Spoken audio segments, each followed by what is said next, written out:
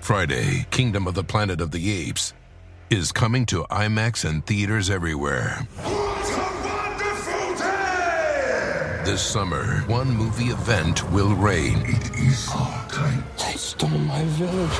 I know where they're taking your clan. Bend for your king. Never. Kingdom of the Planet of the Apes. Only in theaters Friday. Tickets on sale now. Rated PG-13. Some material may be inappropriate for children under 13. When you need mealtime inspiration, it's worth shopping Kroger, where you'll find over 30,000 mouth-watering choices that excite your inner foodie. And no matter what tasty choice you make, you'll enjoy our everyday low prices, plus extra ways to save, like digital coupons worth over $600 each week. You can also save up to $1 off per gallon at the pump with fuel points. More savings and more inspiring flavors make shopping Kroger worth it every time. Kroger, fresh for everyone. Fuel restrictions apply.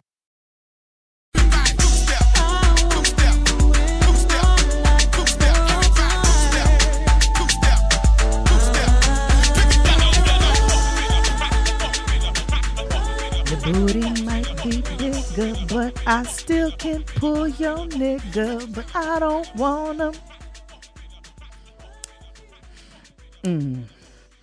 You got sugar on your pita, but your nigga thinks I'm sweeter, but I don't wanna.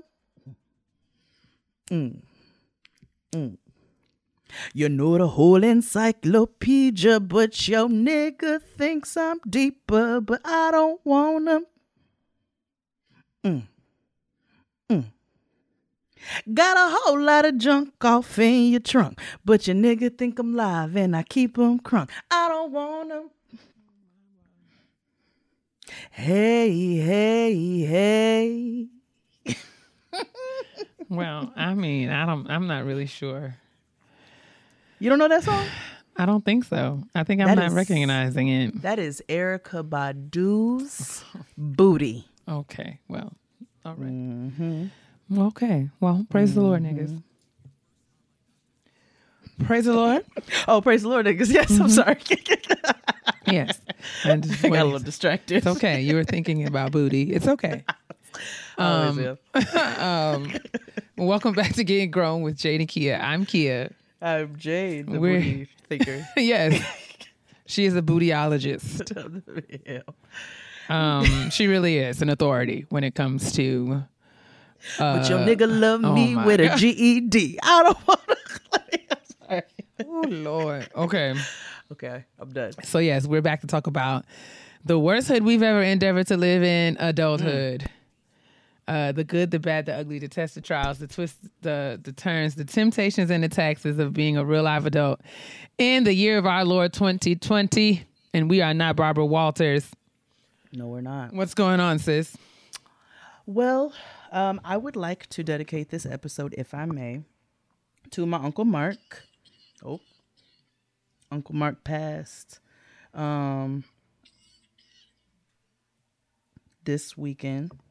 And, you know, I just want to, I'm keeping my aunt in my prayers and my cousins and my whole family. And we got to head down to Cleveland in a couple of weeks to put him to rest. But he has been such a staple piece in our family. You know what I'm saying? He's been around for a long time. My Uncle Mark's been around since my mother was 5.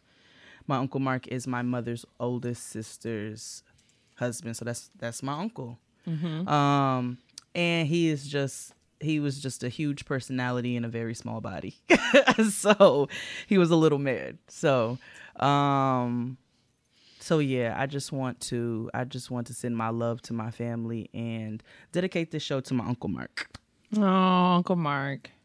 We certainly be praying for you and your family, and we are honored to do this show in Uncle Mark's honor. Thank you, sis. Absolutely. How are you? I'm doing okay. Working, same things, you know, excited to be alive and working. You know, everybody's not able, moving and grooving about the world. That's it. I don't have any complaints. I'm grateful. Shout out to Nashville and those in the surrounding areas. I understand that there was a terrible tornado in the area there. over, I think it was Monday into, and consequently several homes and buildings and everything really has been destroyed in areas of East Nashville and North Nashville and surrounding counties. There have been over 20. How's your family? Everybody's doing okay. Over 20 lives lost, and lots of damage, and people rebuilding and still suffering without power, navigating all of those things. So, our prayers are with you to the Nashville and surrounding areas, and we are certainly, throwing our support and by way of finances and all that stuff to, the drives and fundraisers, trying to get you all the resources that you need to try to pick up the pieces after dealing with a natural tragedy like this. So, if I may, sure. If we have any Getting Grown listeners who were affected by the tornado, can you reach out to us and let us know? I would love to find some proper resources to kind of help people rebuild, whether that be through, clothing or what have you. So, if you were one of those who lost all your life, all your belongings and everything, please let us know so that we can try to put some things in place, or at least offer a hand in how we can help. So, for sure, absolutely. But how are you doing, sis? I'm okay. Just take day by day, getting things done. It's still busy season. So work still has to be done, but I'm getting it done and I'm okay. How are you? Hanging in. Yep, we here. So, but we have entertaining things to talk about throughout this show, and we will start that off with some trash that we will keep brief because we have a very trashy kitchen table talk for you all that we will try to make as adulty as possible. Do the very best I can. Well, we'll say that it is about a show, but I think that it positions us for a more in-depth discussion of love and relationships and marriage and what that seems to mean for people who are at or around our age, or maybe even a little bit younger than we are. Like how concepts of love and marriage and dating and relationships have evolved and changed over time, as evidenced by Netflix's most recent hit series, Love is Blind. And I know a lot of you all have tuned in. My. So let's get through this trash right quick, and then we will get to it. I did.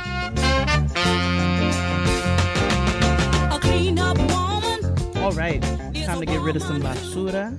And we'll start off with a piece of big basura. Bitty Bitty Blumbito dropped out of the presidential race. We are excited. We are glad to hear it. We love to see it. We love to see it. I mean, we love to see it.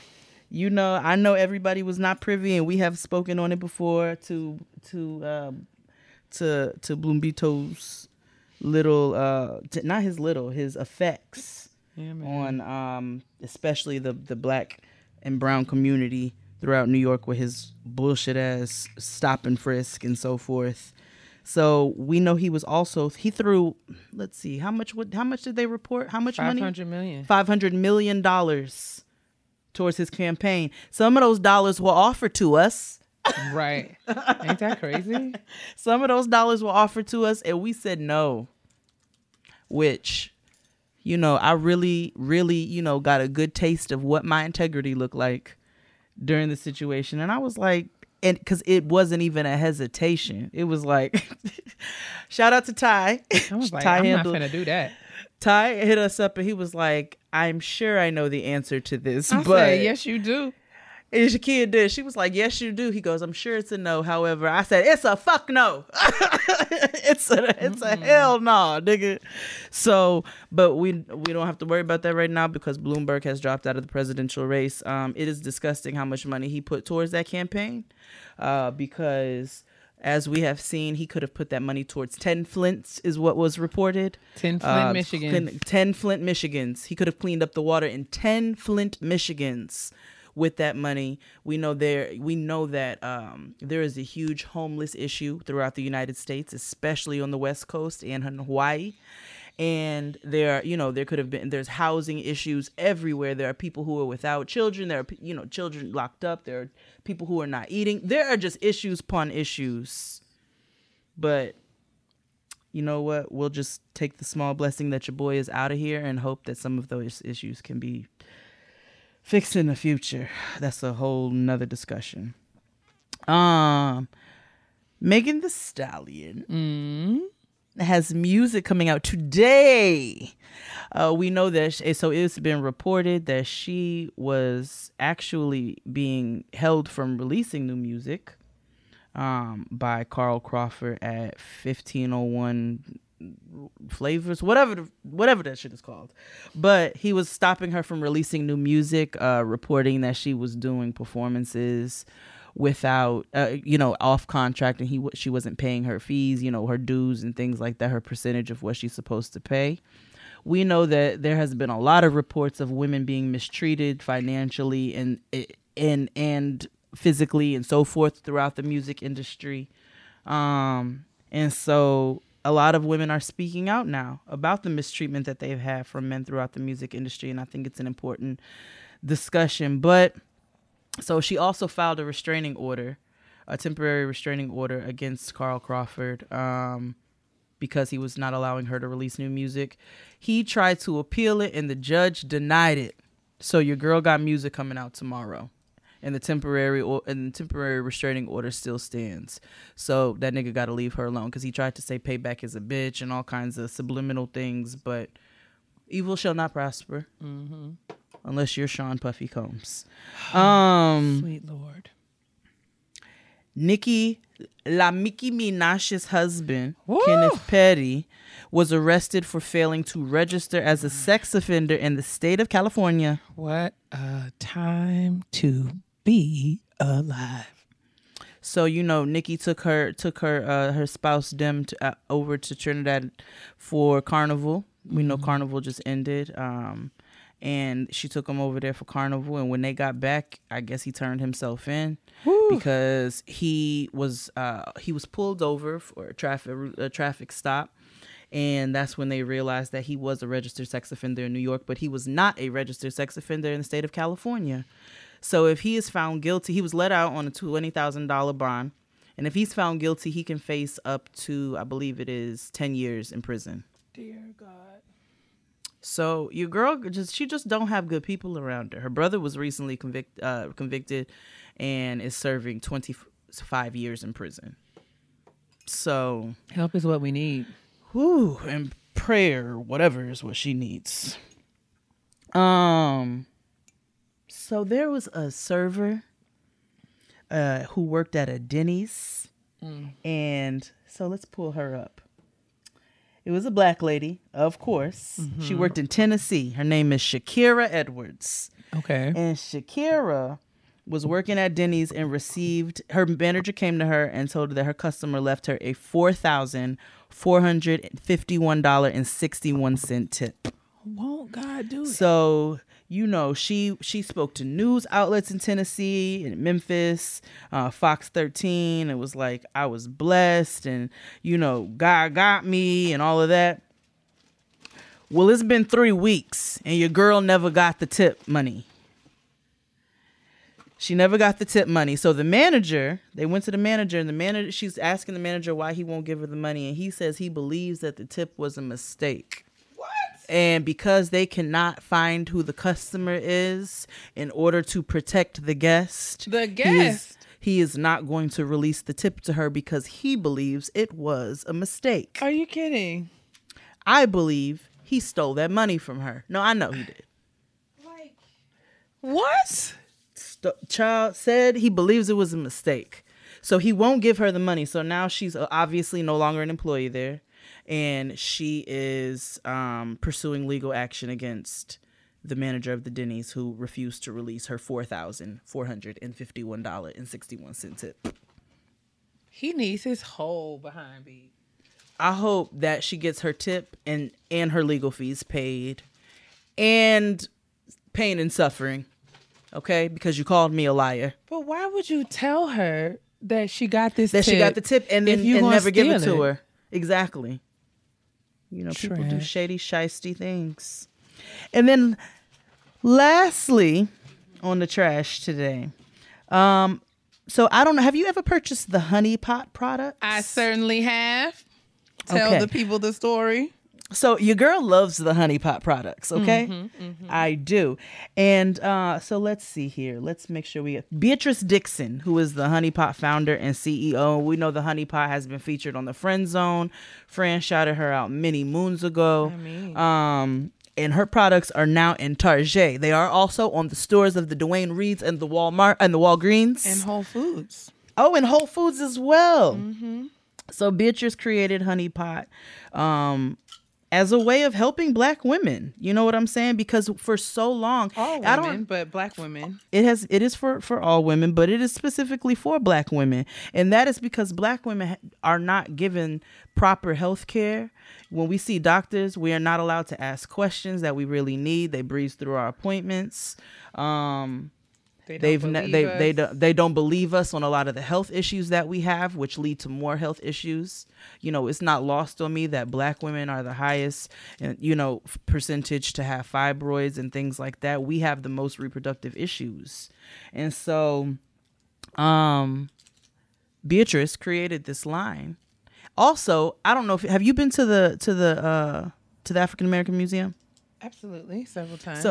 So you know that in one of the exhibits, they have the tools, the original tools. Black women were tested back when we were slaves. We were tested on for OBGYN tools, and they were painful looking things. There's a lot of history that goes into all of this. So she created these products, and now they're trying to say on Trustpilot that she created that this is racist, essentially. Yes, from what I understand, there are complaints around her about there are complaints about her Target commercial. She did a Target commercial, and and she said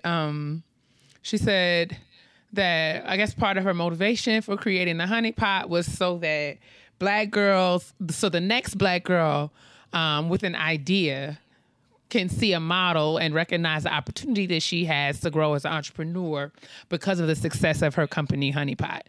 Now, the white women went on Trustpilot and started to complain and insinuate and claim, not even really insinuate, but straight out claim that her comments about,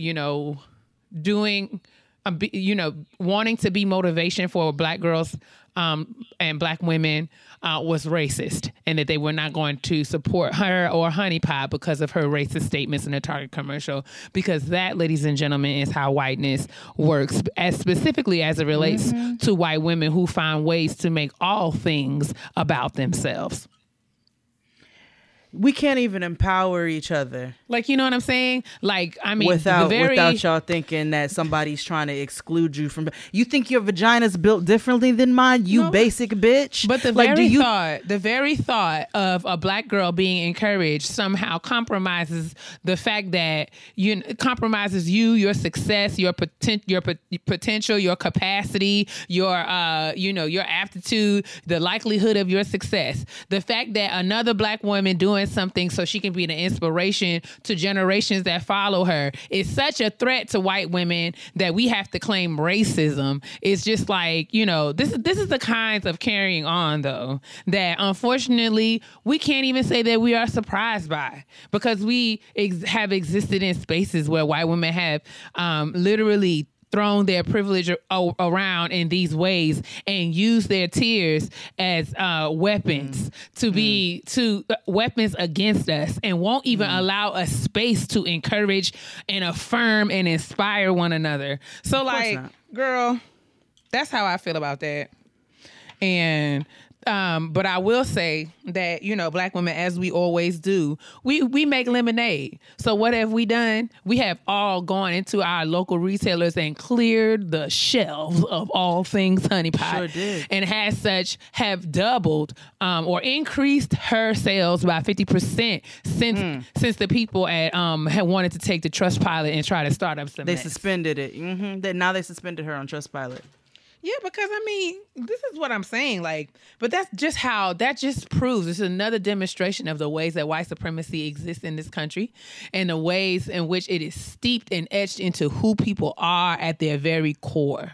I mean, what kind of life must you lead? Or, you know, where you don't even recognize the privilege that you have, and you're so threatened by who we are as a people that we can't even give each other high fives and say, go ahead, and say, like, you can be like me when you grow up. Your identity is so attached to putting us down that that you would have the audacity to call racism on a Black woman, like not even realizing that that's not how racism works. Like, do you see me banding with all of my sisters together to get Suave fucking canceled like, you know what I'm saying? Trustpilot or suspended because it makes our hair feel like straw and wheat? No, you don't. Nobody can. It's just because something is not for us doesn't mean that we. I can't. I'm about to, because I can't get my thoughts together because I'm irritated. It's all bad, but I mean, I'm irritated. You know how much whiteness makes my titties itch. But just like Beyonce said, and just as we've been doing for centuries to come, we know how to take these moments and turn them into absolutely victory, and we know how to take them and turn them into triumph, and we know how to make an example out of anything or anybody that would seek to do us harm. So I hope that you know, this will go on and go down in the history books as yet another example of the ways that we are not to be toyed with out here, and that our dollars spend just like yours. So while you out here flexing your neck and pumping bad behind your Yelp reviews, sis, on the Trustpilot and otherwise, we are out here collecting the bag. They can't wait to get online and just start snitching and doing all kinds of whiteness is so aggravating. You know what? I'm putting some juju on every bitch who sent something to Trustpilot. I hope every last one of you gets hangnails, ingrown fingernails, and chokes on your spit every time you swallow. And that's the trash for this week. Let's move on to a shout out. Okay. My sister's popping right now, like. All right, so I'm very excited about this shout out this week. Well, we're excited by every shout out, but true. And I don't know if I'm saying this completely wrong, but I love her goods. That's Rayo and Honey, or it might be Rayo and Honey. So it is goods with positive intent. So Rayo and Honey carries, you know, positive reinforcing mirrors that you can purchase that have, you know, affirming messages on them. She has pennants with, Antoinette actually has one of the pennants in her bathroom, and it says, "Wash your ass." So I love her pennant. She does. I don't think I could love that anymore. I really want one for my bathroom. She's got a giant one for the Sable Collective that she puts up at pop-ups. I was supposed to hit her many moons ago about getting one for myself, and I plan on doing so right after this. I would like one as well. Yeah, you can purchase some of her pennants at the Sable Collective, but we will also post the information in the description box. That's Rayo and Honey. I don't know if I'm saying that wrong, but it's RAYO and honey.com. Yes. You can also follow her on Instagram at rayoandhoney.com. Please tell me if I'm saying that wrong, girl. Feel free. Please let me know. So I'll make sure. That's not it, sis. She's like, it's Rayo, but it might be Rayo. I just want to make it. She got one. She got a little pennant pin that says Uppity Negress. I love it. I want one. So Uppity Negress. So many things. Totes and beautiful pennants and pins and keychains and affirming mirrors. I need one. I need for several reflection. things. Like you got to go on the site and check it out, sis. I promise you're going to spend maybe a whole paycheck. I'm sure. So yeah, ladies, gentlemen, those in the non-binary, hit up ryoandhoney.com. All of the information will be posted in the description box. And we can move right along to this kitchen table talk. Olay. Do it. Designed with measurements from millions of women, Third Love's bra styles are made to fit your life. They have over 80 bra sizes, but know that the only one that matters is yours. So I am a big fan of Third Love, especially because I have breasts that are cousins and not necessarily sisters. They're not twins. They're not even sisters. Like they might be first cousins. Oh, my titties are like the North Star. Like one faces north, one faces southeast. Right, but I really, really enjoy Third Love because as much as I was, cynical of that quiz and thought it was annoying that they asked all them questions that I really didn't feel like I had the answer to, it really did make all the difference because these are literally the best fit bras that I own. Absolutely. I don't have to worry about, sliding straps and want my bigger boob falling out and my little boob falling under. So I don't have to worry about these things thanks to Third Love, and their customer service is great. The shipping is great. So I don't really have no beef. I'm just a Third Love fan, and that's the bottom line. This is hands down the most comfortable bra you'll own, with straps that won't slip, tagless labels, and lightweight memory foam cups that mold to your shape. Plus, returns and exchanges are free and easy. In fact, thanks to Third Love's Perfect Fit Promise, every customer has 60 days to wear it, wash it, and put the bra to the test. And if you don't love it, you can return it, and Third Love will wash it and donate it to a woman in need, which I love. Third Love knows there's a perfect bra for everyone. So right now they are offering our listeners 15% off your first order. Go to thirdlove.com/grown now to find your perfect fitting bra and get 15% off your first purchase. That's thirdlove.com/grown for 15% off today. Don't matter if your titties are shaped like Liberty Bells or grapefruits. They got what bra for you. You gonna get your life.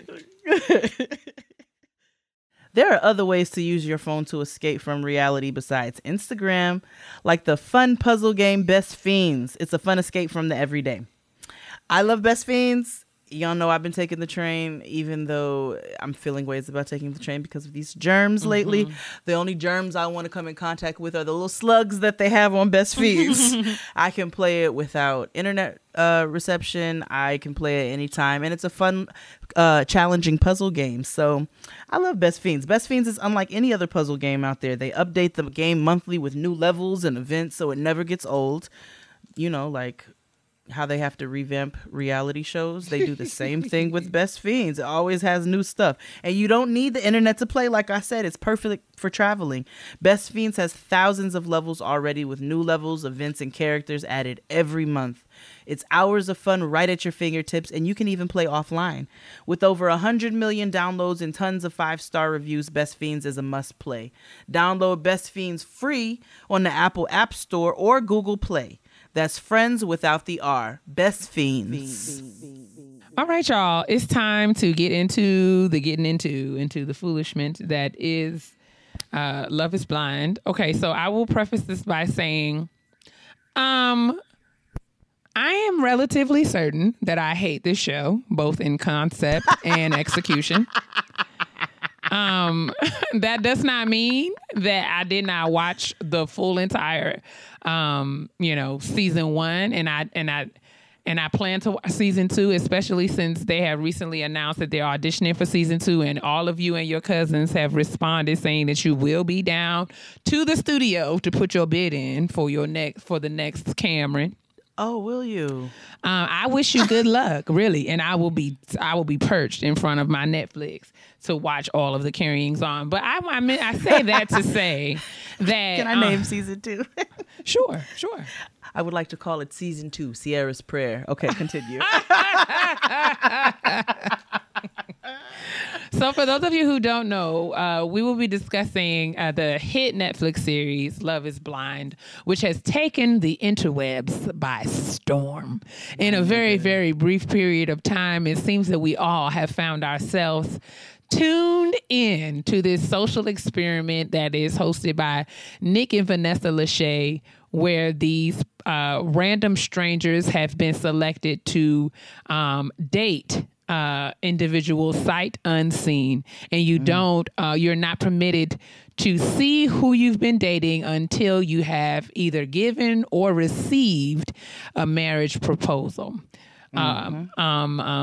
Given, received, and consented to a marriage proposal. So you meet upon getting engaged, and then you're kind of thrown into this whirlwind of a 2 week kind of in-person date engagement where you go on vacation and you live with one another, and you completely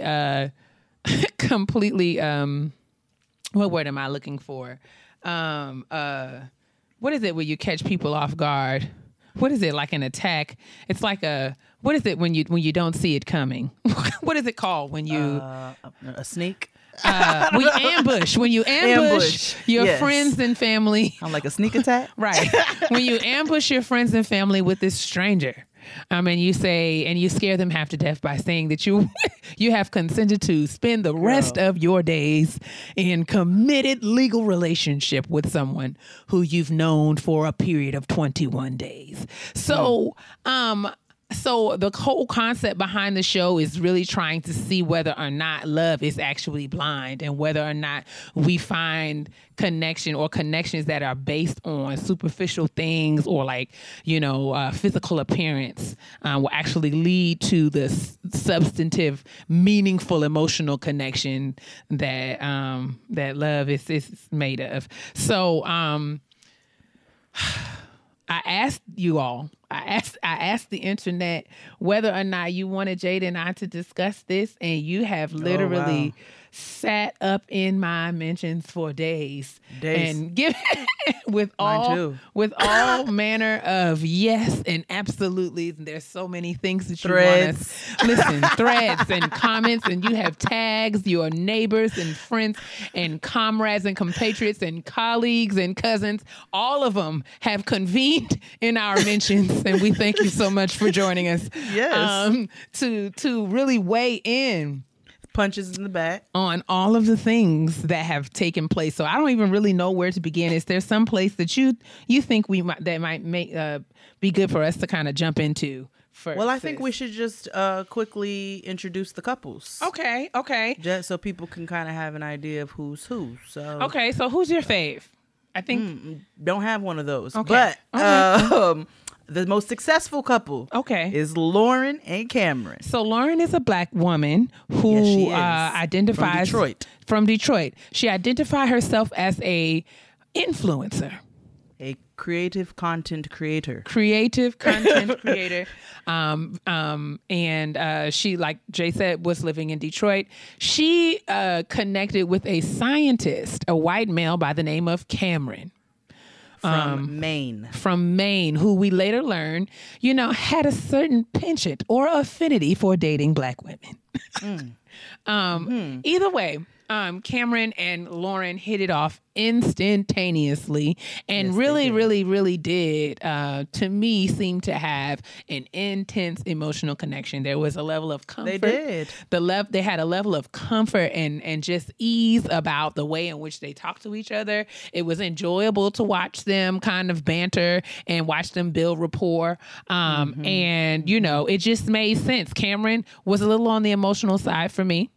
Yeah, a little feely, a little touchy. He did a lot of the crying. But I think that it as much as it may have annoyed me, I think it did endear me to him and kind of gave credibility. I felt like he was authentic. I think that he really, really does love Lauren, and he did so from the very beginning. So I believed their relationship. I really did. I'm looking him up now because I'd like to know his birthday. Oh, I've heard on the internet that he is Cancer. I've heard that, If I'm not, I hope that I'm not making that up, because I said, I noticed on the reunion as I was watching today that Cameron literally said nothing for the bulk of the reunion. And when he did open his mouth in the last final 10 moments, he was crying immediately. And I was just like, well, this man is Wait, just... are they a Cancer and a Scorpio? Rife, if so. rife with tears. So yeah. I am looking them up, and I am just fascinated. Okay. Yes, so we have Cameron and Lauren, and now we have Amber and Barnett. Oh, boy. So Barnett is kind of like your big frat boy type. He's an engineer, bro. Engineer. So, I feel like he is, relatively smart and successful. He's definitely a bro. Like he wears, knitted hats with t-shirts and shorts, chancletas. He wears those kind of ensembles. He's very broy. He talks very much about, I like to have a good time. Yeah. He likes to drink the beer. He is very much a bro. He has a big Amber, dog that is all over the place, and he sleeps with, and all his furniture's brown. Yes. And that kind of thing. Which most men have brown furniture. Amber is, I'm going to struggle here because I don't really have many nice things She's to say. She's a sweet, outgoing girl. Okay, I'll give you that. Woman. She is this is one of the challenges that I had. She's really kind of one of those fly by the seat of your pants kind of girls. She's kind of been everywhere, done a little bit of everything, and a lot of bit of nothing throughout the course of her life.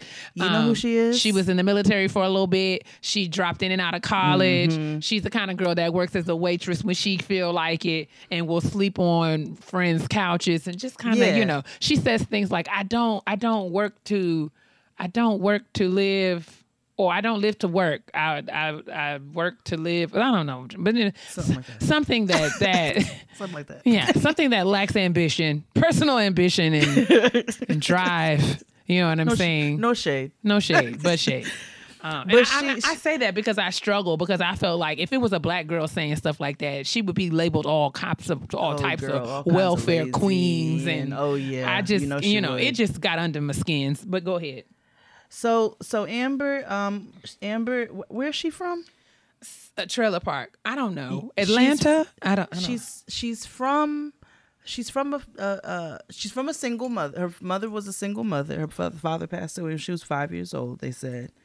And her mother did raise her and 4 kids, I believe, if I remember correctly, alone. Lots of children. Lots of children by herself. So she was very emotional when Amber introduced Barnett to her mother. Crying profusely. But she has stated many times that she would love to be a stay-at-home mother.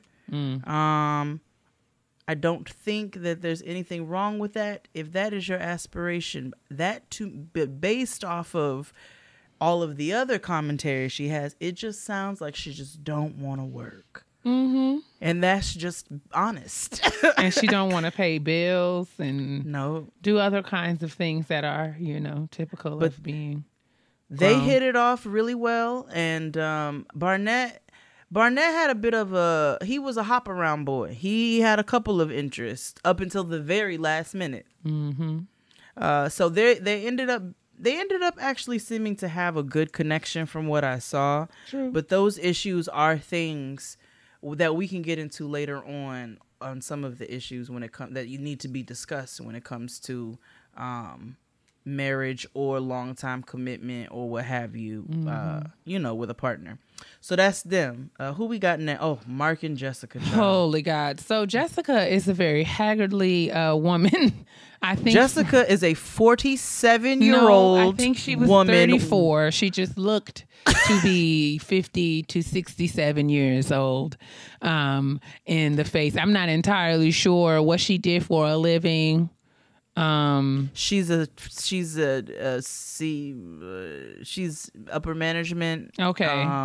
Something. Okay. And she got together with Mark, who was 10 years her junior, and worked as a fitness trainer down to the Planet Fitness. and had a roommate, and he too had all brown furniture. Lots of brown. But they connected initially, having similar values and interests. And, you know, Mark ended up proposing to her. She accepted. And it was pretty clear to me that when they actually met, Jessica was immediately disappointed. Immediately. We have to note that Jessica wanted Barnett, but was turned down by Barnett so that he could propose to Amber. So Mark was the next best thing. Mark was the next best thing. Now, Mark originally wanted to be with Jessica, and she was going back and forth on whether or not she wanted to be with Barnett or Mark. Right. Then she realized she wanted to be with Barnett. And it was too late. But when he turned her down, then she ran back to Mark and was like, I'm so sorry. I had to reevaluate some things. I realized I really want to be with you. I will talk about the fluctuation of her voice later on in this episode. But Mark was very much in love with Jessica to the point where he just did way too much, bent way over backwards to make sure this lady was happy, and she just was not giving him what somebody gives you when they're into you. Who we got? And then we got Kenny and Kelly. Kenny and Kelly, who were painfully boring to watch throughout entire season. But this is yet another case where it was pretty clear to me that, you know, there was just two average, young adults coming together that, you know, had a very kind of, I don't know, to me, their connection at first didn't seem all that intense or, deep. But it was clear that they met consistently. They seemed to enjoy each other's company. So it wasn't really a shock when Kenny actually did propose to Kelly and she accepted. No. But it just like they were just like not as fun to watch. There was nothing, you know, at first they were boring, and I thought they were so boring that they were bound to work out until I was like, they're going to be together forever because there's just no drama here. Like, everybody loves everybody. They met each other's parents. Their parents were like, had quick relationships. Their parents were like besties upon meeting. It was just like, oh, this is just written in the stars for Kelly and Kenny, and it's just going to be amazing. I don't know. Like, the only thing that was a bit of a red flag for me was that, like, Kelly was really, really reticent to, be physical with him. Like, they were one of the few couples who did not have sex at all. They were one of the only couple. Right. Yeah. Oh, yeah. Yeah. No. They're one of the few. One of the few, because Jessica and Mark, they didn't. No, because Jessica wasn't into it. No, not at all. Not at all. And evidently Kelly wasn't either. No. So yeah, that was Kenny and Kelly. I think are we going to save Carlton and Diamond to the end, or you want to go to Giannina and Damien? Well, let's go to Gina, Nina, and Damien. Giannina and Damien. Giannina is like a 23-year-old. It says she was a business owner, entrepreneur. It kind of made me feel like she sold Cutco knives or something. But I don't know what it is that she sells or does. I don't either. She was, but I couldn't find. 23 years old. I felt like she was either like, was she Italian or Brazilian? She's from Venezuela. Okay, so just kind of like she gave me a real Kardashian vibe. And Damien was just kind of like your average ginger, like good looking guy. They kind of hit it off. And they had like lots of chemistry. Like Ron Perlman. Yeah. They had lots of chemistry. And, Giannina was like this little feminist. So she actually ended up proposing to him, but only after he proposed to her. So I was just kind of like, okay.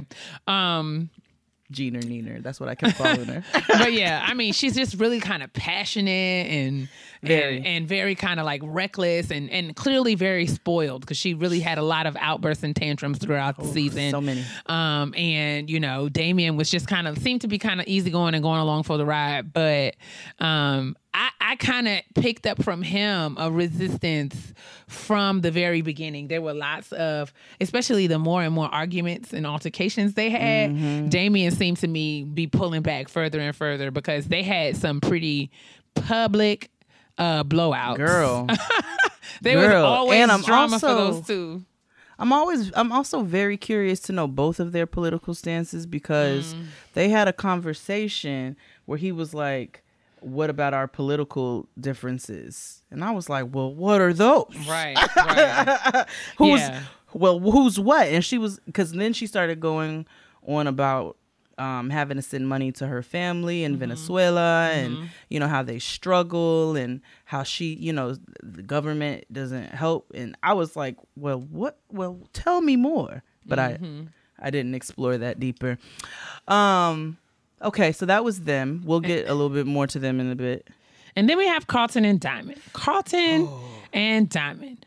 I'm sure Carlton is probably the most popular Love is Blind character if you're just kind of looking at these stories and following them online.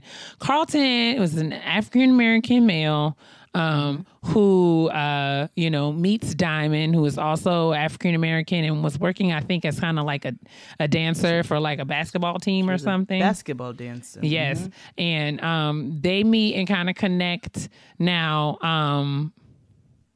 It turns out we learned that Carlton is bisexual or fluid in his relationships, and he chose not to disclose that to Diamond until after she accepted his proposal for marriage. And at which point they were not able to have any kind of productive conversation about what that meant for them as a couple and how to move forward from that. And it turned into this very, very, very, very, very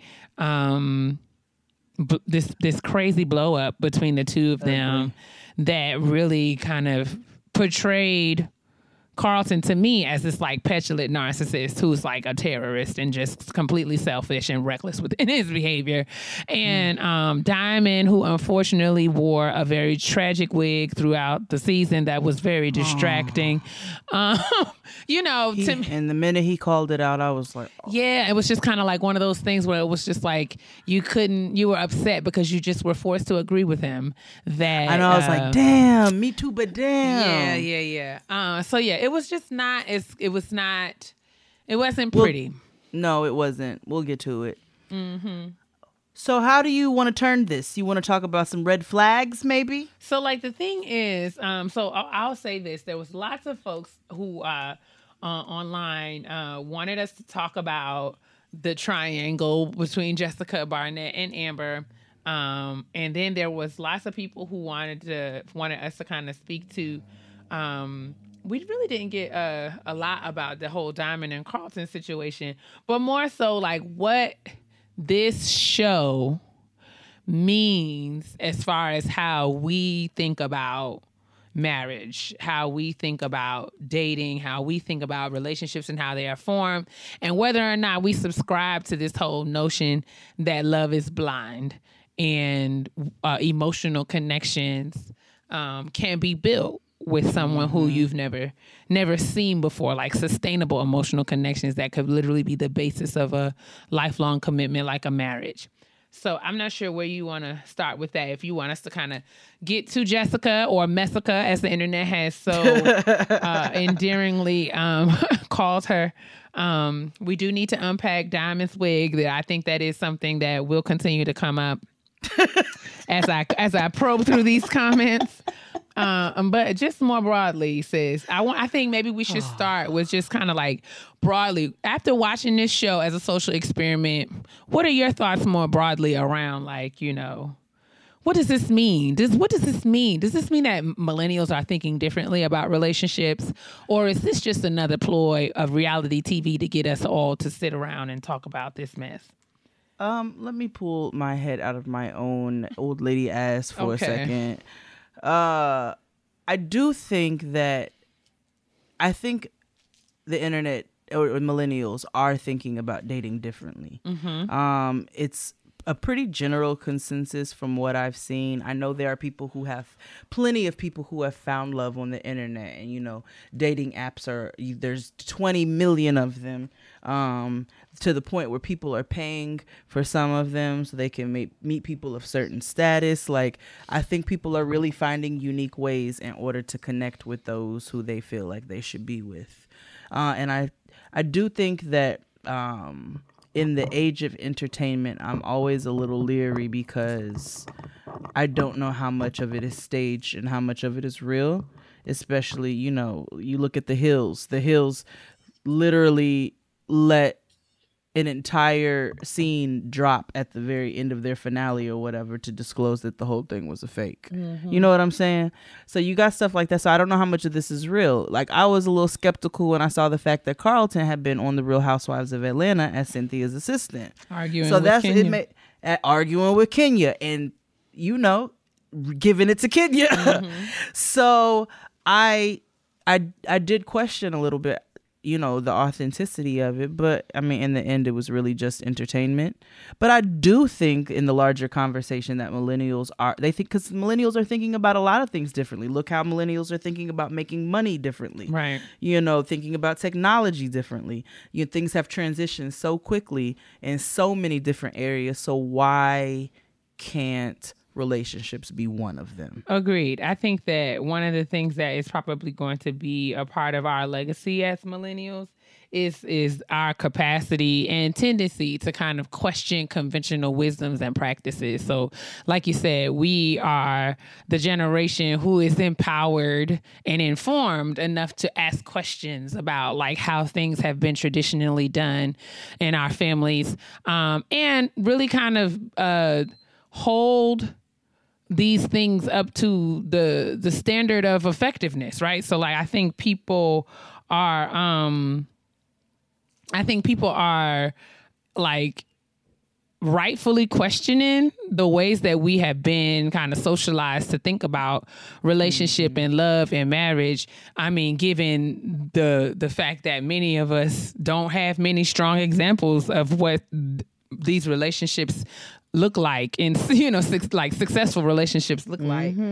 So I think that, you know, these are some of the more I think like accurate reasons why millennials are marrying less or marrying later, or reimagining what marriage as a concept and a construct is, and how they choose to enact or embody it. So I think that is a factor. I think that's something to be considered.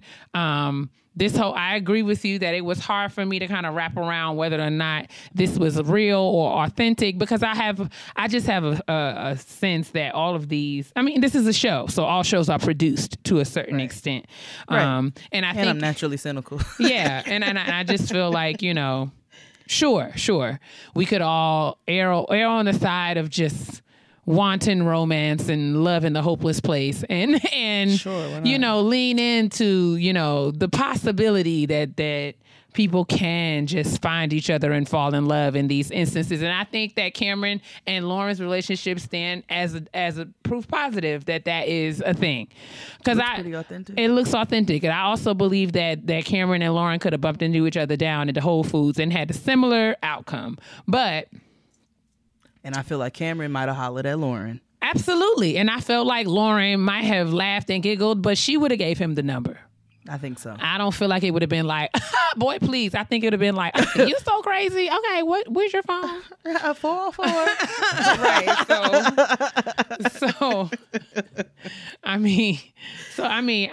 do think that one of the things I will say that was hard for me,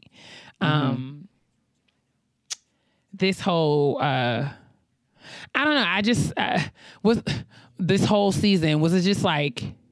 I don't feel like any of the couples, even in the pods, asked enough questions or the right questions. I felt like there was just so much emphasis on the lighter stuff, the fluffy stuff, the stuff that to me is like, you know, indicative of what happened, like I guess say indicative or characteristic of what it's like when you meet or know somebody in 3 weeks. Kelly and Kenny were in there. What's your favorite children's book? This is what I'm saying. Love you forever. Oh my God, mine too. I'm like, bitch, mine too. It's everybody's. What the fuck? Exactly. So I just feel, and I mean, this is my criticism of all kind of dating reality shows like The Bachelor and The Bachelorette, because they meet and they kind of make it appear. I think they give us a false concept of, or like, a false sense of what it takes to meet and get to know someone for the purposes of building a relationship. Because I think that it's not all talking about favorite colors and, where you went to high school and that kind of superficial stuff.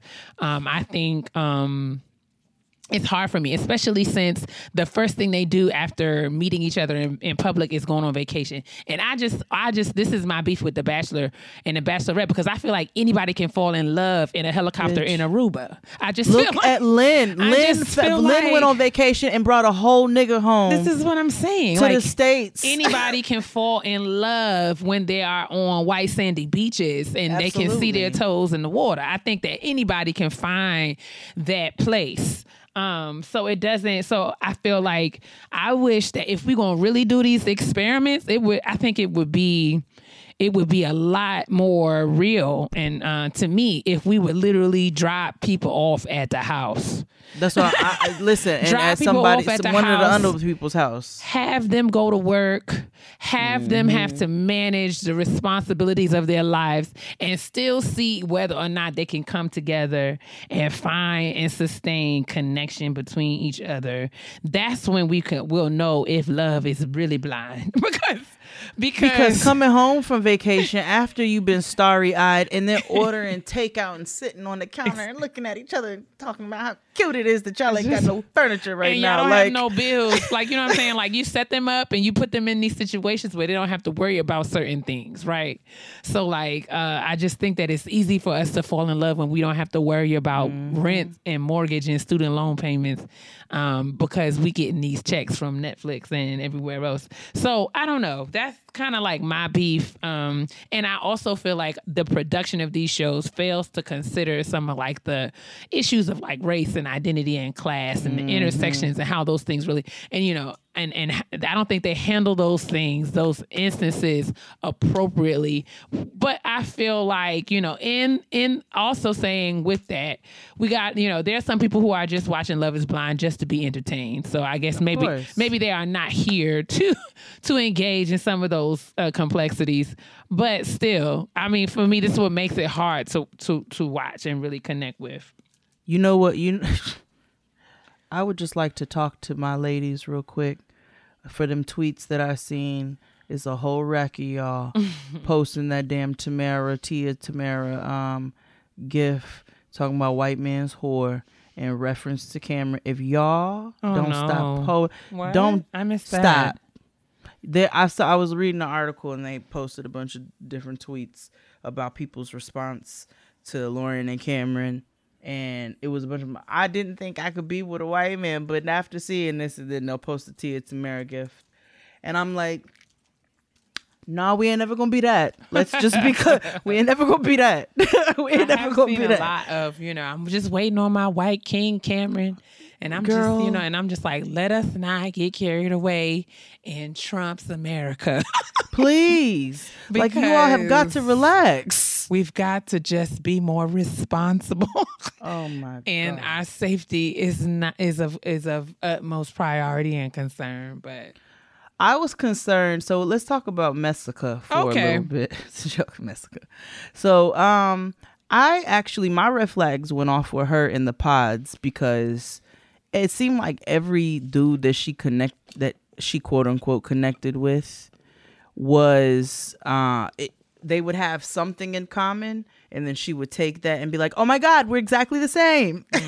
So she did it with Barnett, she did it with Mark, and I feel like it was one other one who she had a date with and was like, I don't remember. I can't remember who it was. And then she did it with Mark because they related on their core Christian values. So she was like, oh my God, we're exactly the same. And I was like, this girl, that's when it really hit me. I was like, she don't care nothing about no real connection. She just want to be with somebody. And I really battle with that, right? I had to try to check myself multiple times throughout this, right? Because it's never been, I have been engaged before and I'm married now, but believe it or not, it was never my aspiration to be married. Like, I never set out to be like, I'm going to find my husband and this is what I'm going to do. And I had to check myself several times throughout watching this series because I found myself being very judgy. You know, as they would continue to be, I just want to find, I've been waiting since I was a little girl to find my husband. And I'm like, ooh. Well, yeah, I think that's real, though, because I think that another thing that's that, and I'm sorry, am I cutting you off? No, please. No, but I'm just thinking about, like, that demonstrates how much of that is still a thing, right? So, like, how many, because, I mean, we're not that far removed from generations who saw marriage like where marriage was very much about like upward mobility, like marriage was about access to a certain livelihood. Like there were things that women who were not married, like there were certain costs and you know, things that opportunities missed, you know, as a single person, where marriage was very much about status. We're not too far removed from that. So I think we're still finding our way around and finding our feet and finding our language and finding ways to talk about what it's like to be single and just like okay with that. Like I think that there's still a lot of women who and men and you know non-binary. There's just a lot of people who see marriage as an accomplishment in that way. Not to say that you know, I won't go so far as to say that we should not congratulate people who get engaged or get married, because I do think that that's something, you know, relationships take work. So I think someone reaching that level of commitment is something that we should celebrate. But I think that the difference is that, you know, men are socialized to think about marriage, you know, in very different ways that women and little girls are. So for a lot of us, we grew up thinking that, you know, success was very much intertwined and wrapped up in marriage. There's a lot of women who have all kinds of degrees and money and more and property and opportunity and access and are still single and still feel like they have, you know, and as such feel like they have failed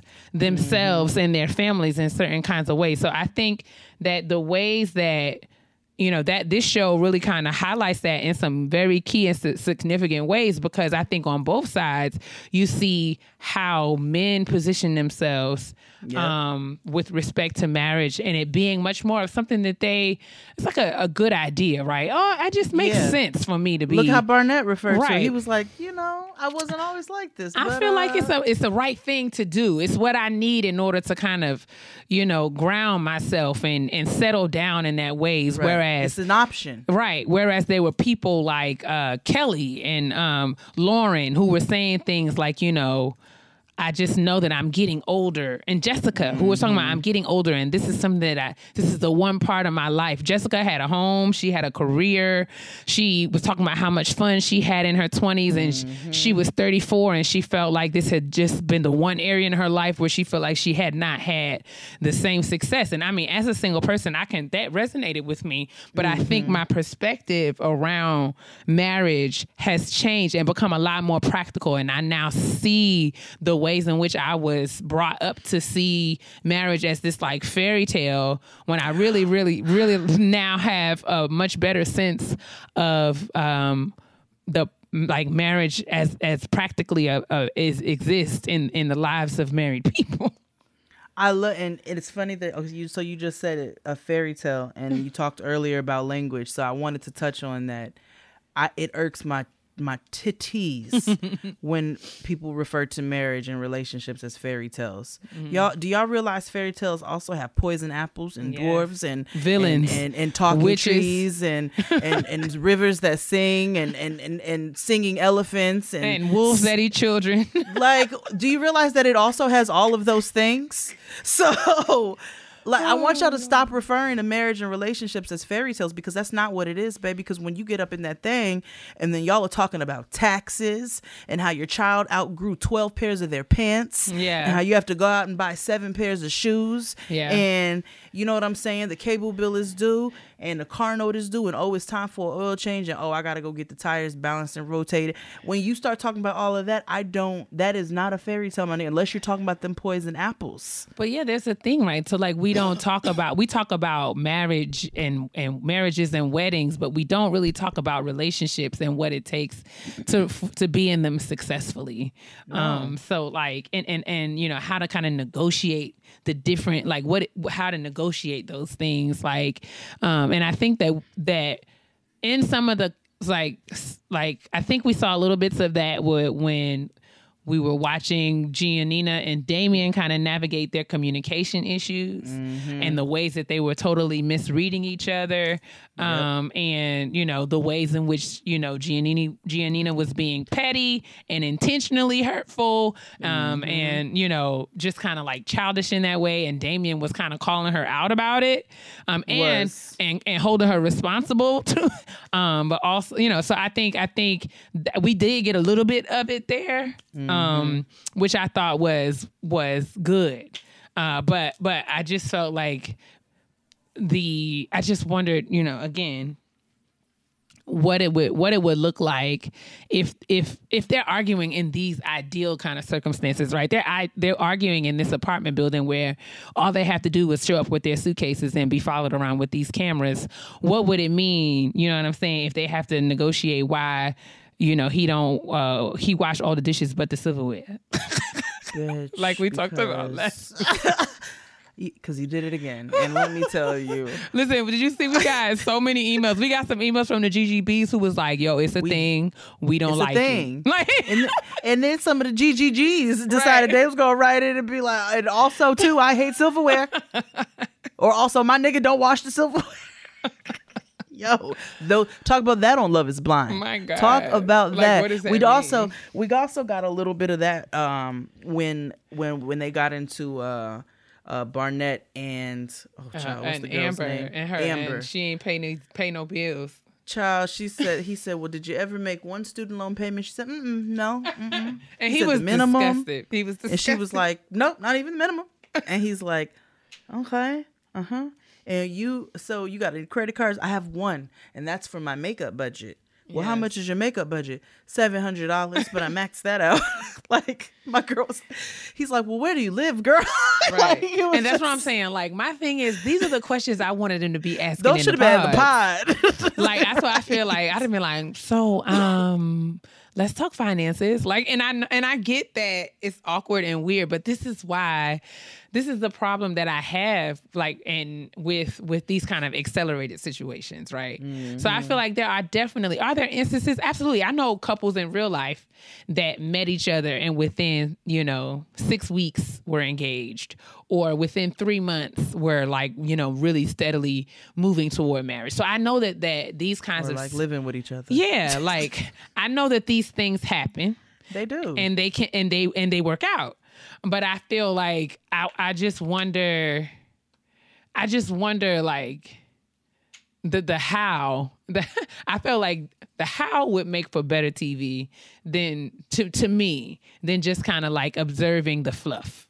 Because I want to see how, like, if like, you know what I'm saying? Like, to me, at the end of the reunion, Nick and Vanessa asked, like, how many of y'all believe that love is blind? And all of them raised their hands, right? Everyone's like, yes, I'm a believer.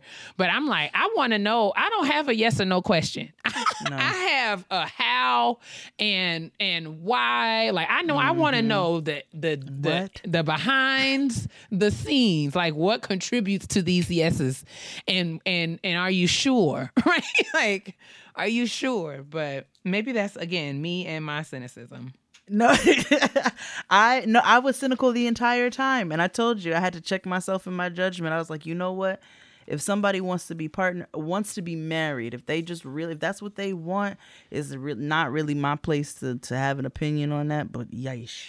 And I don't know, man. Like, I think in the relationships I find myself in, one of the things that continues to become more and more apparent to me is how much I do not know about men. I have been married to this nigga, and we have been living together for almost a decade. mean, I almost feel set up. Still don't know things about him. I'm still learning things. Like, there are so many things that have come up over years, and I'm not talking about him jumping up and being like, oh, by the way, I owe $75,000 to the IRS. Nothing like that, but it's just things that you learn about people's patterns and behaviors that take time. And, you know, I can't wait to do this with Noah later on, with whomever she chooses to date. Take your time with that.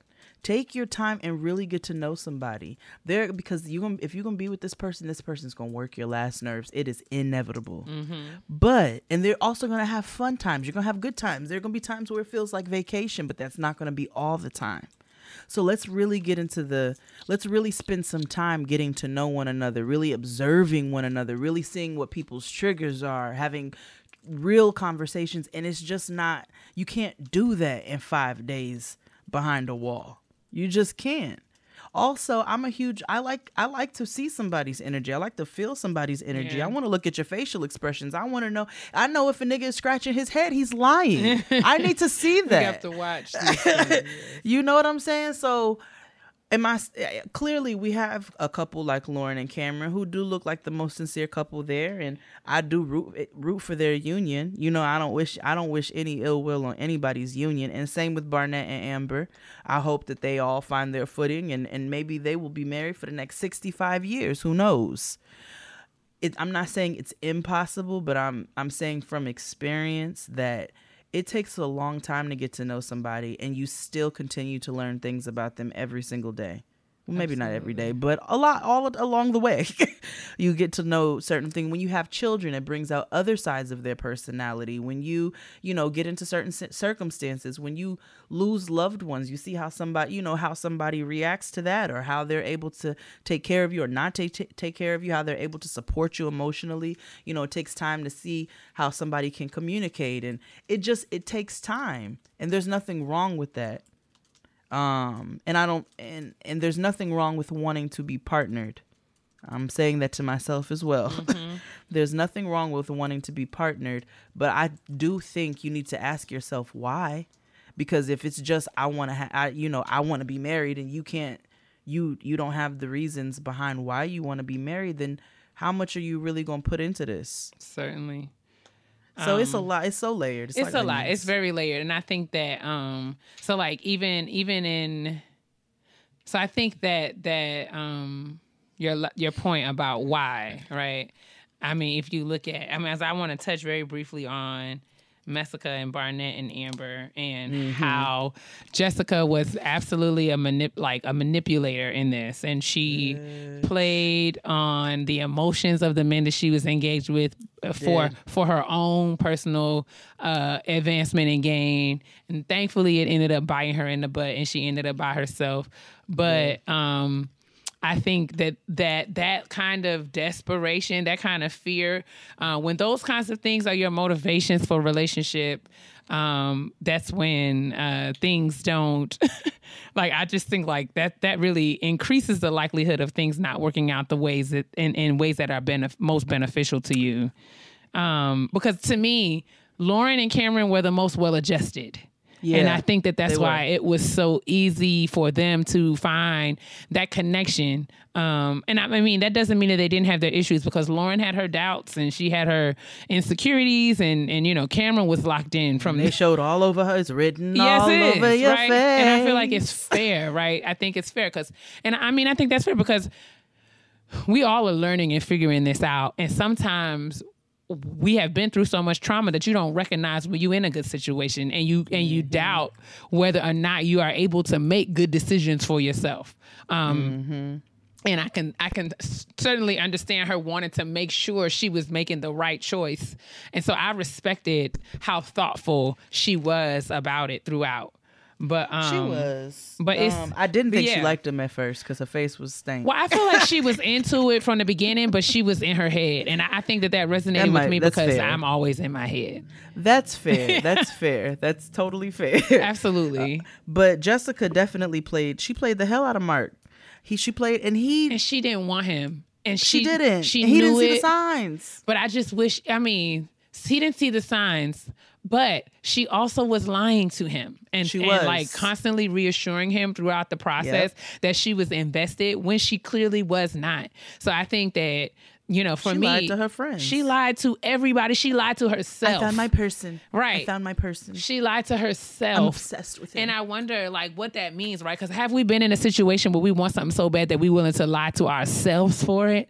Mm-hmm. Like, it's like, dang, yo. So like, I need this. It's like, I need this. And you talk yourself into something. And I'm like, I got to own that I've been there. I have dealt with niggas who I knew I ain't have no business dealing with. All because I was tired of being by myself. So I get it. I totally get it. But I felt like that was one of the things that really turned me off is that I like Ray Charles could see that Jessica is not for it. She kept saying to the cameras over and over again that she wasn't attracted to him. No. And he was not somebody that she would conventionally go for physically. And she took off the ring at one point, and it was constantly like she was trying to talk herself into being in that situation. Yep. And instead of just being honest about it, she tried to play along and act like everything was gravy, and it wasn't. No, it wasn't, because it would come out. She gets sloppy drunk. Your girl cannot hold her liquor. Panties be all out, dress be all up, and and she be flirting with other niggas. Like, and she blamed her problematic behavior on whiskey.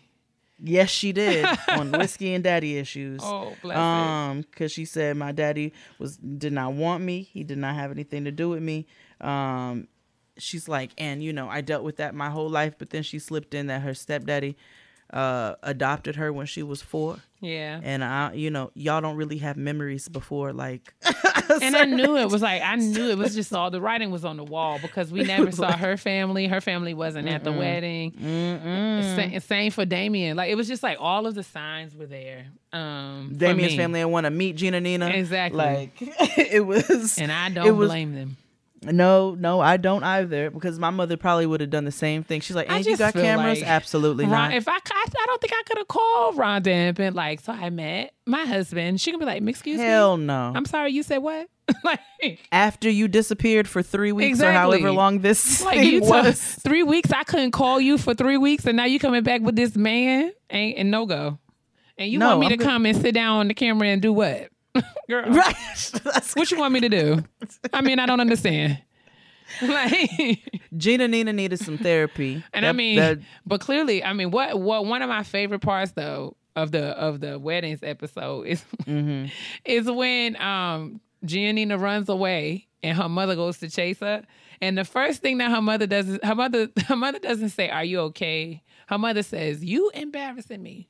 Like, I'm like, so it made all things clear to me. I'm like, no wonder Giannina acts this way. Her mother is just as much of a spoiled brat as she is. She was like, "You not supposed to say no to him." Like, girl, what? He was supposed to say you were supposed to say no to him. Not he was supposed to say no to you. What are you doing? Like, she was like, "This is embarrassing me." I'm like, Mom is making this about her. This is rich. She's like, I'm not even worried about how you feeling right now. She was like, I'm chasing you down to scold you, not to see if you're okay. Not at all. I was like, this is so rich. Not at all. It was an interesting show. I mean, you know, I watched. Okay, so let's sum this up with with how I originally watched this show, because originally Asante came to us with this show, and we watched all the Black people scenes, and that was that. I mean, fast forward, and I have to be honest, LaToya is responsible for me watching this, because she was like, "You have to watch the analog girl." She was like, "We have to discuss. You have to watch," and I was like, I'm not interested. And she was like, "Just please." But so we went ahead and watched, and you know, we are polar opposites when it comes to this, and that's why Toya was actually like, "Y'all need to have me call in and weigh in the show," because she was like, "You are Omarion to the bull," and I'm like, "You right." I mean, there may be an icebox where my heart used to be, but Toya is a hopeless romantic, so she was watching this like, "Oh, Takia," and meanwhile, I'm sitting over here like, I don't. I'm the one with all the questions. Like, why? Maybe we should have had Toya for some balance. We should have had Toya for some balance, because I think both of us are over here like, we could have had a V8. So I don't know. Our apologies if you guys were all into Love Is Blind and you thought it was amazing. I'm sorry. I did not think it was amazing, but I do feel like it makes for good conversation and good food for thought with respect to how it definitely makes me think about this. Because I definitely watched some of them scenes like, have I ever behaved this way? My God. I hope not. No, I don't think I've ever behaved any of these ways. I felt like you and Crystal Jean and so many other people would have been like, Takia, please get your whole life together. You know, we would have. If you would have called me and told me you had a fiance, I would, like loyalty. I would have been like, all right, well, let me meet the nigga behind closed doors. What the hell are you doing? You got a PhD. And the D is not for dumb. These are the questions. These are the questions. So let's close this out with Carlton and Diamond. I think there's just so much wrong. So okay. What fascinates me about this is the amount of chatter I've seen on the internet about people really engaging in this biphobic thing and suggesting that the way that Diamond responded to Carlton's, telling the truth, telling his truth around, being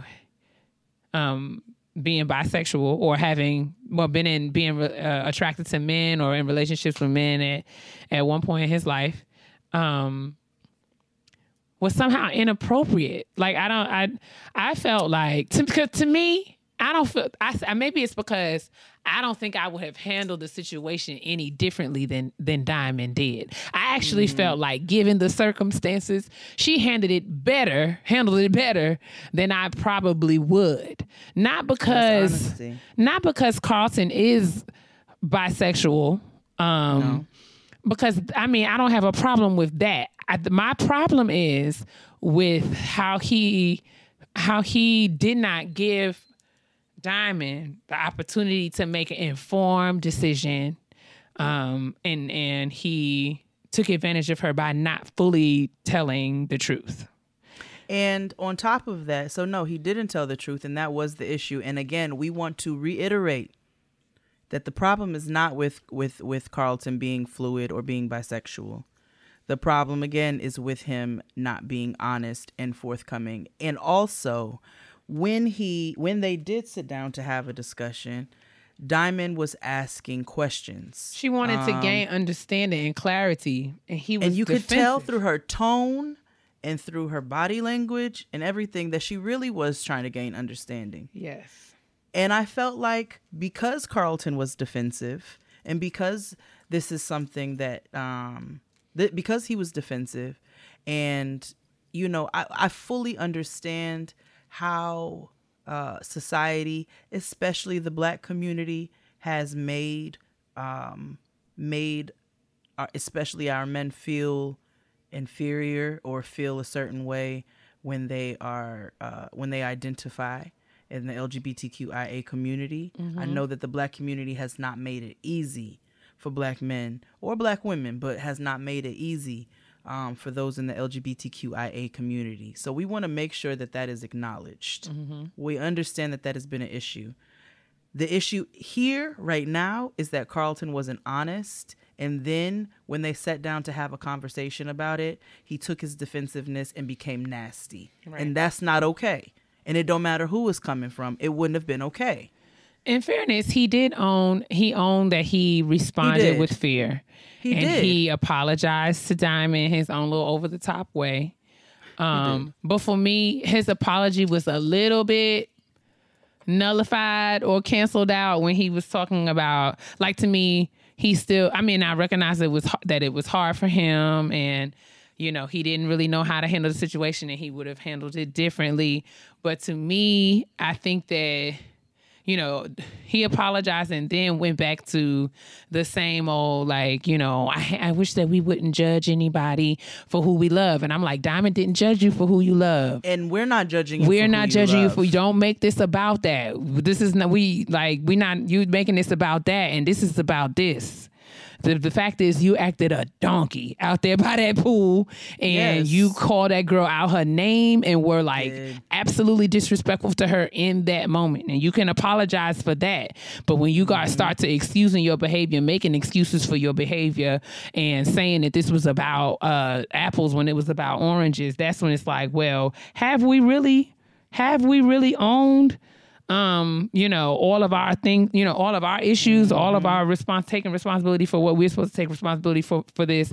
But I recognize, and I can acknowledge Carlton's humanity, and that he's still growing. All of that. But, Diamond, I think is a really stand-up girl. She sure is. I'm glad that she got a new wig, even though the new wig ain't quite right. But it's a step in the right direction. It is. It's a step in the right direction. And she, is working on her PhD. So, I love to hear that. So she's a part of Team Type It Fast. Absolutely. Look at that. We're going to get her at the next event. We're going to get this wig taken care of. That's no shade. No shade. We're going to do it in love. If it was my homegirl, I would tell her, girl, you've got to do something with this wig. We got to work together. That's just what we're supposed to do as black women. Notice how, who was that? Marlo fixed old girl's bun? Nene's bun. So we have to do the same thing. So that's Love is Blind. That's Getting Grown's take on Love is Blind and millennial marriage and all such things. I'm sure there are many things we missed, and I'm sure there will many of you who will tell us what we missed. Please forgive us. We only have but so much time. Yeah, we y'all are only gonna listen but for so long. so let's be fair. And with that being said, we'll look forward to season 2. Maybe we'll be able to have some other deeper discussions and more perspectives at the table. We'll have guests. Yeah, that would be fun. And now let's move on to the honesty box. Honestly? Truly. We know this is a long episode, so we're not going to have a long honesty box, but we got one. Okay. She says, hello, Queens, Jade, and Kia. My name is, we're going to call her Tony Childs. Okay. And I started listening to you guys at 23. Okay. Oh, she just turned 24. Happy birthday. All right, go ahead, boo. For most of my life, I've been told what most girls are told at a young age: to not take up space, not be loud, to seek to be liked more than to be respected. Growing up, I was very quiet and shy, a shy bookworm, and never really felt like I fit in, and I struggled to assert myself. As I've gotten older, I've given up on fitting in and realizing that sacrificing part of myself for the approval of others is not worth it. But I do still struggle voicing my opinions, and sometimes I do still get a slight nervousness that creeps up inside me. How do I learn to calm myself while trying to be direct and clear when expressing myself? I love you guys so much, and I hope this email reaches you. It did, boo. Yes, it did, Tony Childs. So I think that this is a good question. I think it takes practice. And I think when and I know that it sounds like trite and cliche, but I do believe that the more that you do or engage in the act of advocating for and speaking up for yourself and saying how you feel, you get more comfortable because you learn how to do it. I mean, recognizing that, the way that you speak up for yourself may not be the way that I do it. So like, I may talk with my hands, you may raise your voice, like there are just certain ways that it'll express because we're different people. So you practicing it helps you to figure out what this is going to look like as it shows up in your body. And you're going to get comfortable kind of using that muscle the more that you engage and use it. And there are ways that you can kind of pull it out of yourself very slowly by just, taking note of opportunities when you can speak up for yourself. And it doesn't always have to be a huge blowout like, It can just be, it can. What was that? Wait, because no. It don't have to be all of that. It can be like, someone, I know like people constantly saying my name wrong, and I got to a place where I just kind of let them. And then I had to find my words and my way around saying, actually it's Takia. or like, or actually like, or like, I like to make a joke of it. Like, or I the Y is silent, just like in the word symphony or typical. Do you say typical? You don't say typical, do you? Okay, great. So my name is not Tykia, it's Takia. See that? So like you see, like there's a way that you do it that matches and meets your personality. So I think it's going to take some practice. So I encourage you to kind of open your eyes and try to be more mindful of the ways that you might be able to practice and build this muscle of finding your voice and using it in ways that are most advantageous. Absolutely. And I would just quickly add that, you asked about ways in which to calm yourself while you are practicing, being direct and clear. And I agree with everything Kia said, that it is going to take practice. But one way you can calm yourself is putting some things into perspective. Mm-hmm. Look at it this way. You give others an opportunity to speak up and express themselves and give them that respect. So you deserve the same thing. And just think that to yourself, and then you use that to calmly assert whatever it is that you need to express. So maybe, I hope that helps. Maybe just thinking about it in that way might calm your nerves, where you're like, all right, you know what? I'm going to go ahead and let my voice be heard. And like Kia said, it don't have to be a big rah-rah, or the or whatever she said. No. It don't have to be all of that. But, I know with me a lot of times it is. But that, like she said, you find your way to let your voice be heard and to use and practice that. But just thinking about the respect that you give others and allow them to speak on what they need to speak on might help you to stand up to do yours a little bit more as well. True that. I hope that was helpful, Tony Childs. Please keep us updated over time on how you learn how you have continued to build on asserting yourself. I know you got it in you, girl. And if it helps, just carry a taser. Continue to send your Odyssey Box questions to getgrowpodcast@gmail.com. And now we can move on to the Black Woman Self-Care. All right. Quickly, mine is I got a taser. No, I'm just playing. Let me go. I deserve. Okay, so Black Woman Self-Care. My Black Woman Self-Care is that I have been taking myself to acupuncture for the last several weeks. I've had a really weird bad pain in my arm for several months. Please do not tweet me, do not email me, do not DM me and tell me how much I need to get it checked out. I already know that. Thank you. I'm already working on that. Mm-hmm.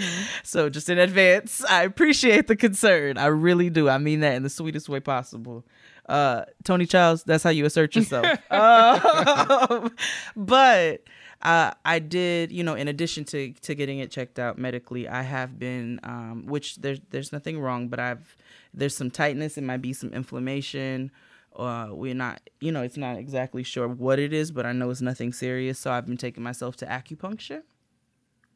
And, they are getting your girl right. I'm going to a session every single week. And then pretty soon we're going to start doing cupping as well. So that is, and acupuncture feels good to me. I like it. It helps to balance my body. It's really helping with this particular pain.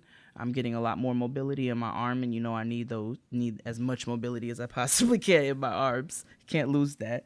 So, and it's helping with my arthritis as well, because I've had arthritis in my wrist since I was 16. So, it's really helping out to pinpoint a lot of that stuff in my body. And I've not always been the best at taking care of myself. I'll say there are things that I need to do, but I won't actually make the appointments to do them. You can shut right on up, Crystal Jean. I'm going to get my eyes checked next week. Amen. But yeah, so I've been taking myself to acupuncture. And so that's my Black woman self-care. Similarly, I have been intentional about my rest regimen. Not only just trying to do it in terms of creating space in my life for to take breaks and allowing myself to have that mental that space, that blank space, that blank time to kind of unpack and process things and not fill my time up with activities such that I'm not really reflecting on my process. Mm-hmm. But I'm also thinking about thinking about the things that I need in order to kind of cultivate a healthy, restful practices. So the thinking about, what I need to have, what helps me to wind down, calm down, what helps me to keep my anxiety and things in check, what helps me to feel good in my body and stay and feel healthy emotionally as well. So I'm checking in with my therapist. I'm also becoming really, really almost crazy about vitamins that I take and checking out my blood work and making sure my numbers are good, and those kinds of things. So it's not easy, and I don't do well all the time. Like Jay was fussing at me. I had a couple of days last week where I was working very, very late hours, but I did give myself a day off. After my two back-to-back trips, I did not go to work on Tuesday, and I'm sure, I had lots of feelings about that because Tuesday is really a day that is laden and filled with meetings in my office, and I felt like, I was going to miss all of those, and that was going to throw everything behind, but I made myself kind of take care of my home and because, I've been traveling so much, things were all over the place, so I took Tuesday to get my house in order because I recognize that when I come home and there are clothes and things everywhere, it stresses me out and I cannot get rest. So that was really long. I'm so sorry. But these are the things that I'm doing to cultivate my self-care practices. Amen. I love to hear it. I will be on you to make sure you go to get your eyes checked. Amen. I'm going to get my eyes checked. I do want y'all to know Kia got home from work at 9:53 p.m. Okay. I'm snitching. Yes, you are. I'm dry snitching. Absolutely. Dry snitching. That's just the early intro into these good old petty peeves. Let's get to them. And I want to be very responsible of the things I say to my sister. Because everybody know I can be real petty. P-E to the T-T-Y, honey. This petty peeve of mine is dedicated to Jade because I feel like she is going to appreciate it from a place of personal experience. Postmates stole your food, didn't they? No. Postmates didn't steal my food. Not this time. But I will say it is food related. So, I enjoy soul food restaurants. This is the food. This is the cuisine that I grew up on. This is what makes me feel most at home. This is how I cook in my own house, right? So these are the things, that I feel like I have some familiarity with. Like I know my stuff when it comes to certain dishes. And one of the things that I feel like I know my way around is cornbread. I enjoy a good warm piece of cornbread, and I have noticed a trend at soul food restaurants, not only in this area in the DMV but around the country. There are restaurants who are passing off yellow cake as cornbread. Now cornbread when I grew up in my grandma's house, there was sweet cornbread that was kind of like a la the Jiffy box kind of corn muffin. Thursday night. Yes. But then there was also just regular cornbread that someone would make with some cornmeal and oil and butter and a cast iron skillet. Now, that's cornbread that you would eat with something savory, like a good bowl of beans or some greens or something like that. So I know that there is variety with which, you can experience cornbread. But what I also know is that yellow cake will never, ever be cornbread. So for those of y'all who are trying to pass off this Duncan Hines, Betty Crocker, Sara Lee cornbread, that's not really going to fly with me too much longer.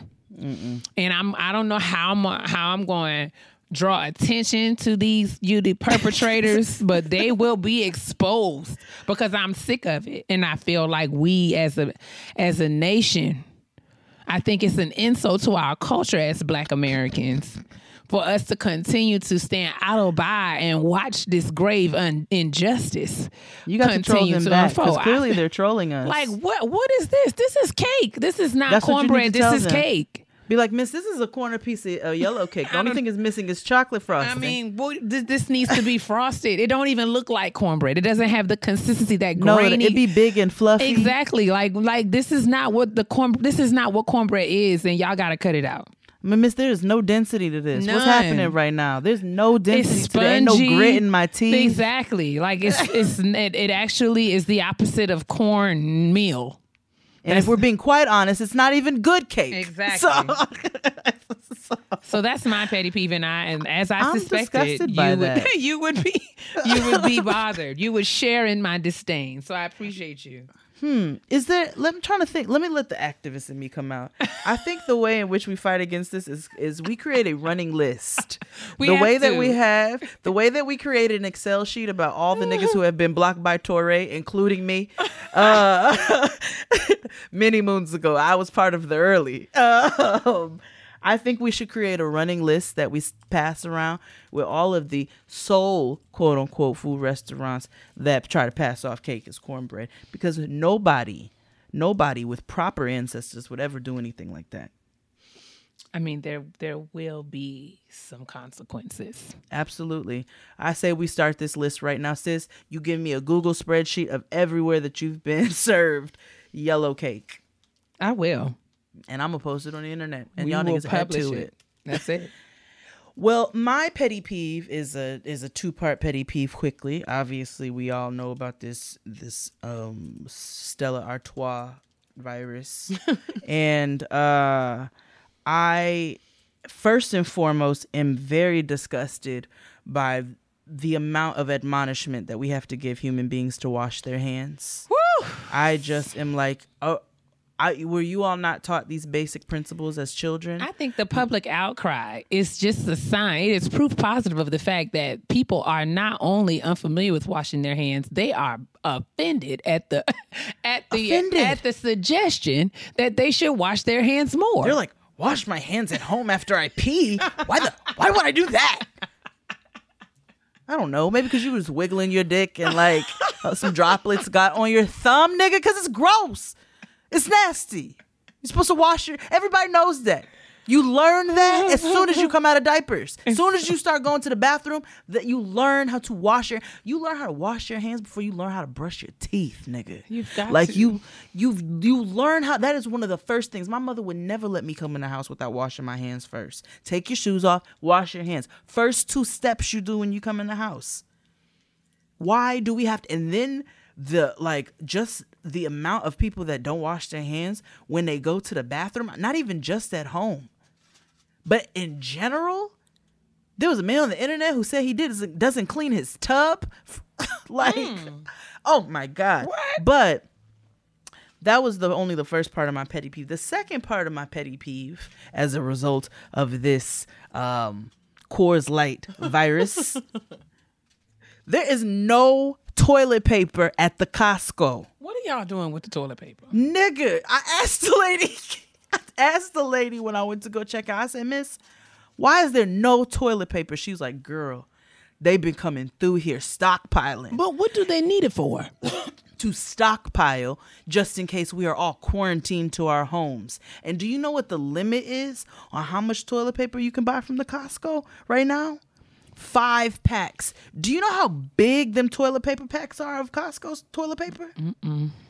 Huge. And the rolls are so big, I can't even put it on my toilet roll holder until we've used it a couple times. Like, it's my favorite toilet paper. And the fact that I went to the Costco all the way in Long Island. Wow. You caught a flight.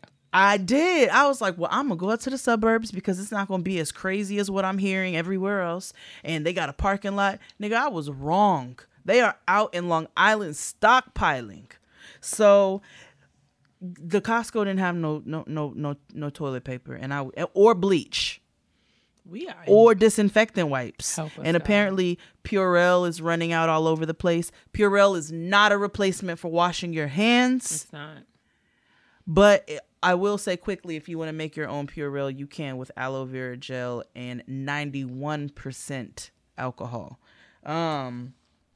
Anyway, that's my petty peeve. That's another episode of Getting Grown. Yes, indeed. We do appreciate you for your continued support. And we thank you for your patience this week as Jade and I were both traveling. Yes. And, you know, since we were talking about Love is Blind, we thought we would wait until the reunion so that we can just talk about it as one complete season versus, you know, us talking about it and then having to rehash after the reunion and all of that. So, again, we appreciate you guys for listening, and we look forward to you guys commenting and letting us know your thoughts. Yes, so continue to mind your business because that's always important. And drink your water. Drink your water and moisturize your skin after you wash your hands. Why, Jade? Because you will catch the Foster's beer virus if you are a nasty asshole. Bye. We are so childish. We are. Upstart is the revolutionary lending platform that knows you're more than just your credit score and offers smarter interest rates to help you pay off high-interest credit card debt. See why Upstart is top ranked in their category with a 4.9 out of 5 rating on Trustpilot, and hurry to upstart.com/grown to find out how low your Upstart rate is. Checking your rate only takes a few minutes. That's upstart.com/grown.